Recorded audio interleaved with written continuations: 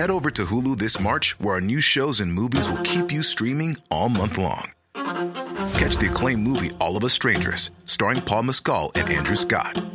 Stream the new Hulu original limited series We Were the Lucky Ones with Joey King and Logan Lerman. And don't forget about Grey's Anatomy. Every Grey's episode ever is now streaming on Hulu.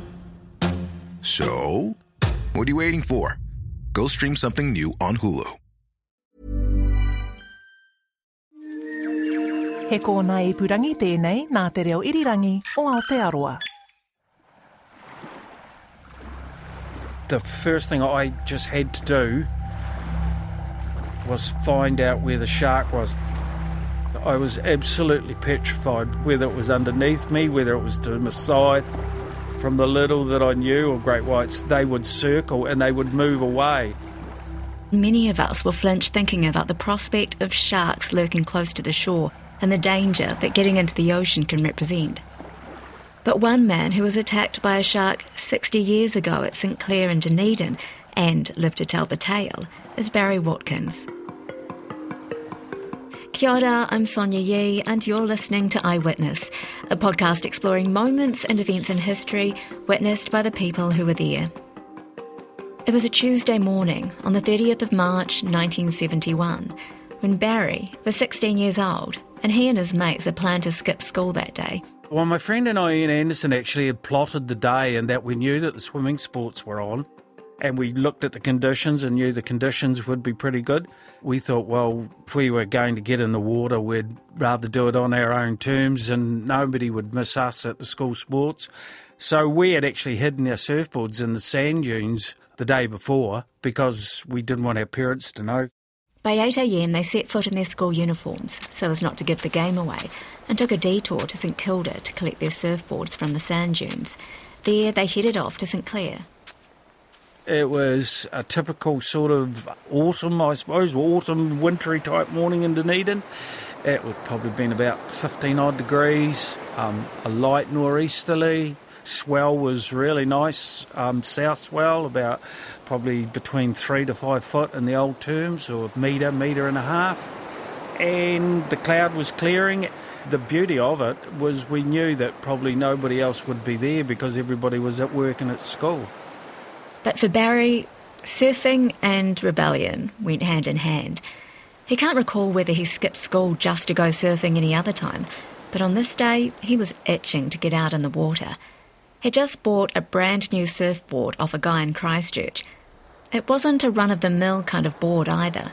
It was in a time when surfing was going what they called the shortboard revolution, where we were going away from surfboards that were in the 8 to 9 foot range, and boards were getting shorter and shorter and shorter, and I had just bought this board and it was only about 6 foot long, and that's why we were so keen to get out, because we wanted to try these boards.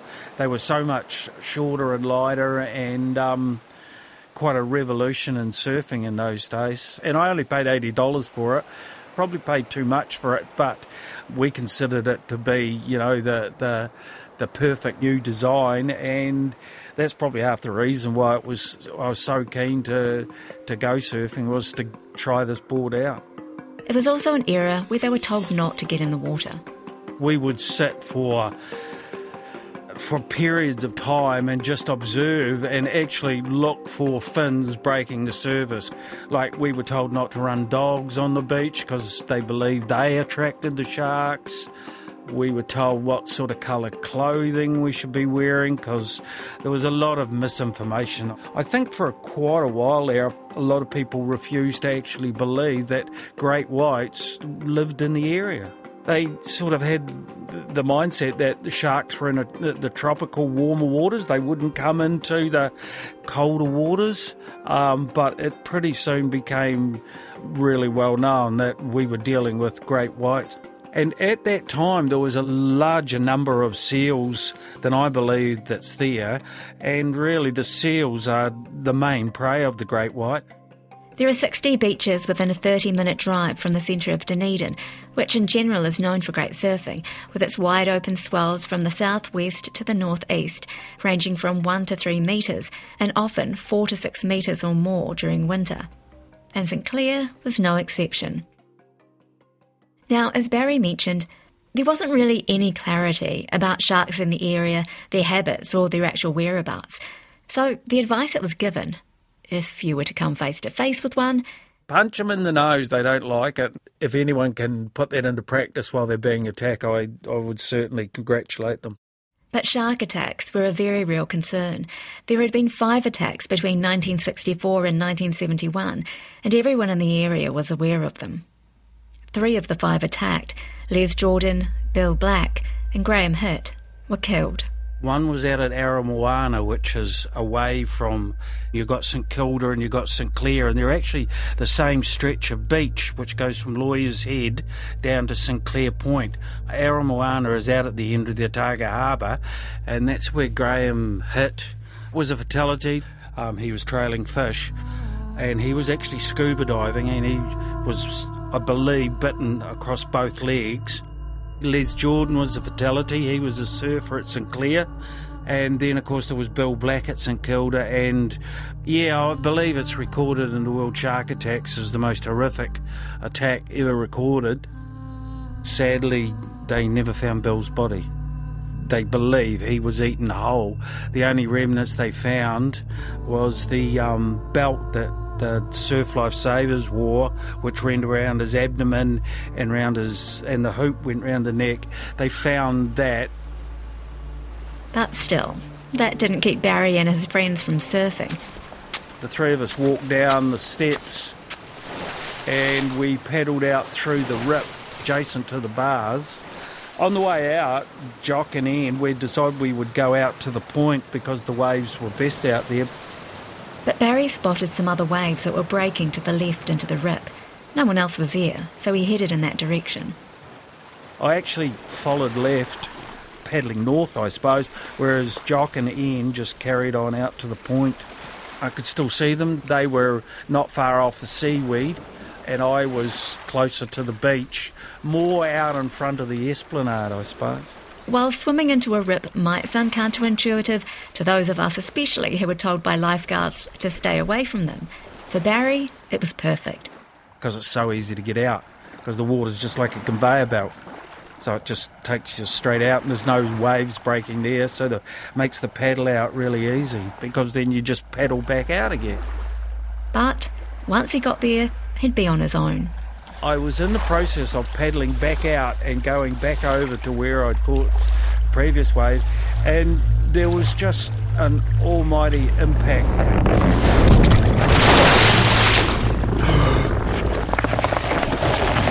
I was actually still moving. I could actually feel the water pushing off around my back, and I was being pushed down into the water, being pushed along, like grabbed in a vice, if you like, and that whole feeling of, oh my God, what's going on here? Barry thinks he's been accidentally hit by a boat and that the force of it has plunged him round the bow, driving him underwater. Rapidly realised that A, I would have heard the boat, and B, those guys probably would have seen me.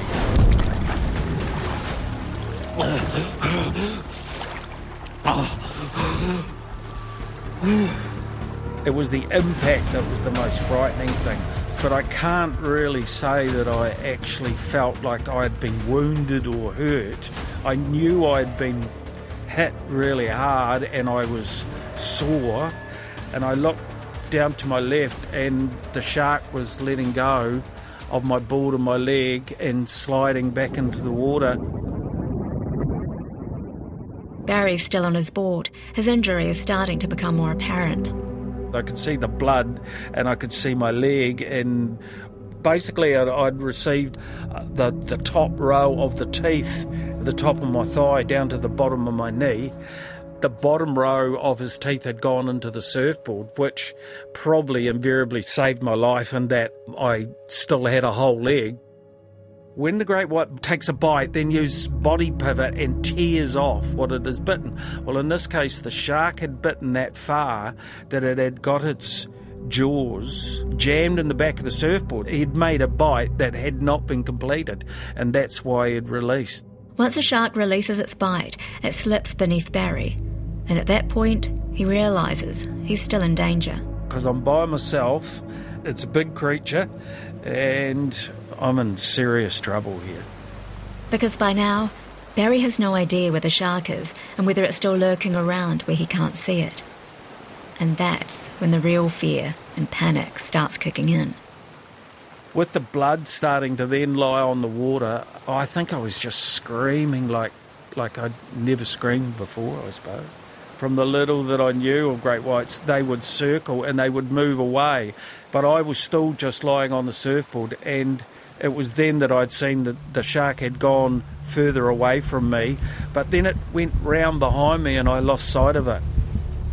But Barry is still some distance from his friends and any help nearby. Because they would have been able to hear me. What they basically did instantly was turn around and paddle into the seaweed. It's there they hoped for protection. Now, around this time, there was a belief that sharks didn't like to swim amongst seaweed. But recent studies have revealed that great whites will even manoeuvre their way through kelp forests. Yeah, I would have done the same. I mean, you hear these stories of some attacks where guys have gone to their rescue, and I totally admire them, but it's whether you can do any good, and I can't see how another guy on a board could actually stop a great white. And as Barry suspected, he was still in danger. The same great white was going in for round 2. And he bit into the board again on the left-hand side. This time, missing Barry's leg. Shook his head from side to side. And then he basically took the board and tossed it through the air. And the board took off and flew through the air and landed in the water. It broke the leg rope. That's how much power was going on, because I had a leg rope tied around my leg to the surfboard. That snapped, and the board actually floated away, and I was left bobbing in the water like a cork. So the surfboard was probably about 6 feet away from me. I was treading water, screaming, and the shark had just ducked down again and disappeared. His hope is diminishing with every minute, especially without the surfboard to protect him. I think the mental state I'd gone into was somewhere where I don't think many people have been. Barry continues bobbing vertically in the water, and the shark begins to circle. His dorsal fin was about 3 feet off to my left-hand side. So my head was at water level. The dorsal fin was probably half a metre, 400 mils above the water, and I thought, well, if that's the size of the dorsal fin, this is a fairly large fish. That's when my fear went even further through the red zone. And I actually rode up on the bulge of his pressure wave as he went past. I could feel myself actually rise up in the water, and I could see the main part of it in front of me, and I looked back from the dorsal fin and I could see his tail fin breaking the water there. And he basically carried past me and continued around and then circled, and he must have done, I don't know, probably 5 or 6 circles around me. And this guy is obviously taking bites till he gets hold of something substantial, and I'm probably going to be that substantial bit that he's after. Clutching for dear life, his eyes are fixated on the fin approaching again. It was just like, is this what it's like to die? And I was actually like saying goodbyes. I was like, I wanted to apologise to my mum. Yeah, it was quite incredible. The 16-year-old student doesn't know whether he'd started moving towards the board or whether it was being pushed in his direction, but he managed to grab hold and wrapped his arms around the board, which helped to float him up out of the water and offered a sense of security. I was actually only holding on to about 3 feet of fiberglass. So I had my chest and maybe my abdomen on the board and was holding on to the rest of it. And this next moment leaves a memory behind that Barry will never forget. I was like turning, twisting, thrashing. Amazing looking creature has picked its head up and plonked it, had its head out of the water and was sort of like looking at me. Well, it seemed like maybe 10 seconds. It just lay there. I could have quite easily punched it, poked it in the eye, done it, but I was just fixated on holding on to the surfboard.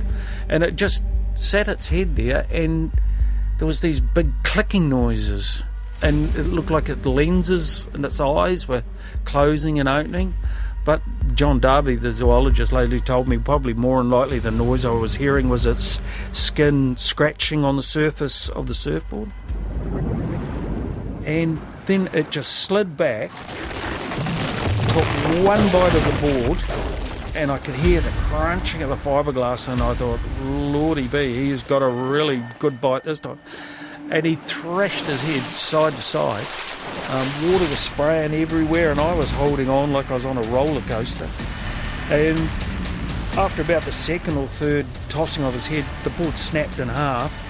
So myself and about 3 foot of fiberglass bounced across the surface with a piece of fiberglass, which was my surfboard, and landed off to the left. The other bit flew out of his mouth and took off towards the rocks. Fortunately, Barry's in a good position to be rescued.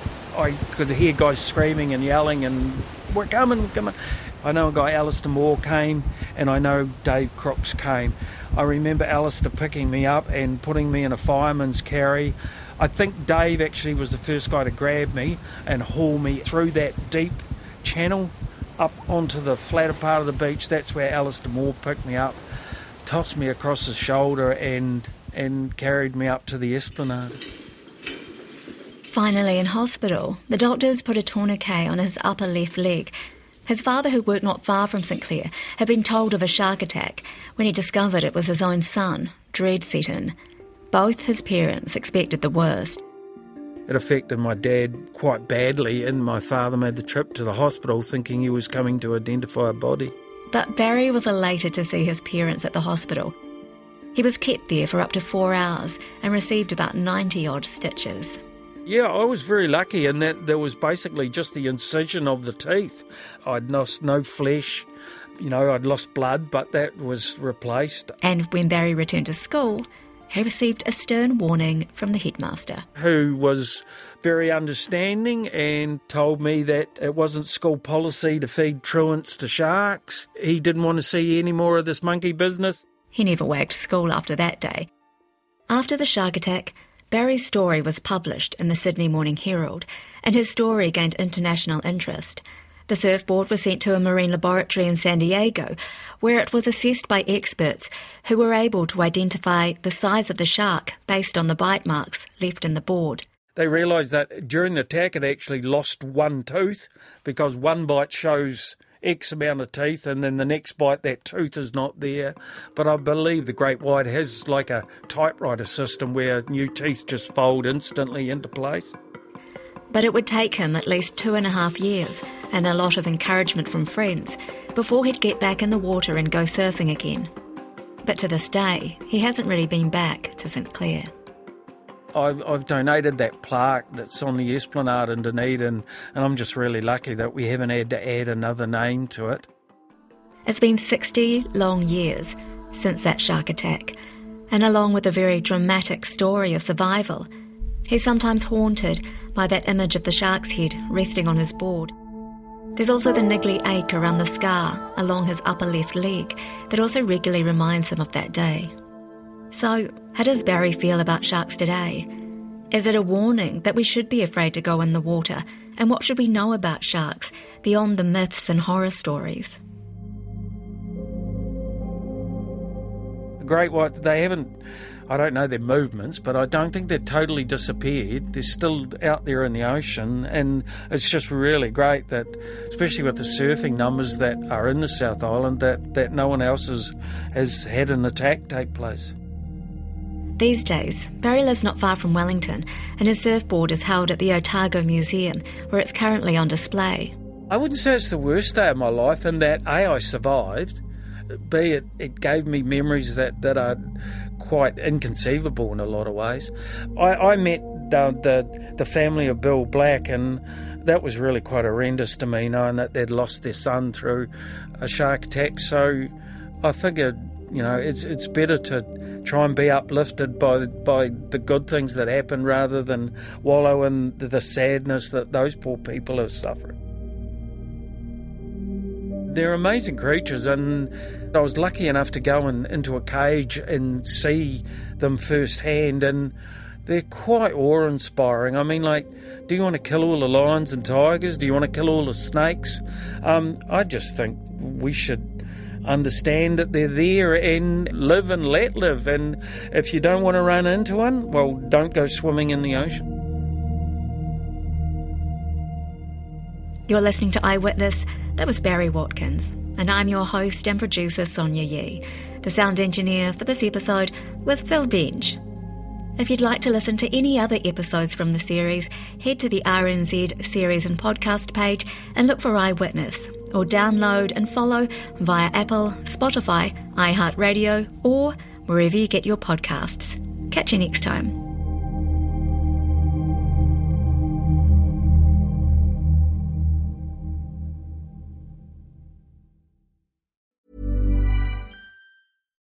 Botox Cosmetic, out of botulinum toxin A, FDA approved for over 20 years. So, talk to your specialist to see if Botox Cosmetic is right for you. For full prescribing information, including boxed warning, visit BotoxCosmetic.com or call 877-351-0300. Remember to ask for Botox Cosmetic by name. To see for yourself and learn more, visit BotoxCosmetic.com. That's BotoxCosmetic.com.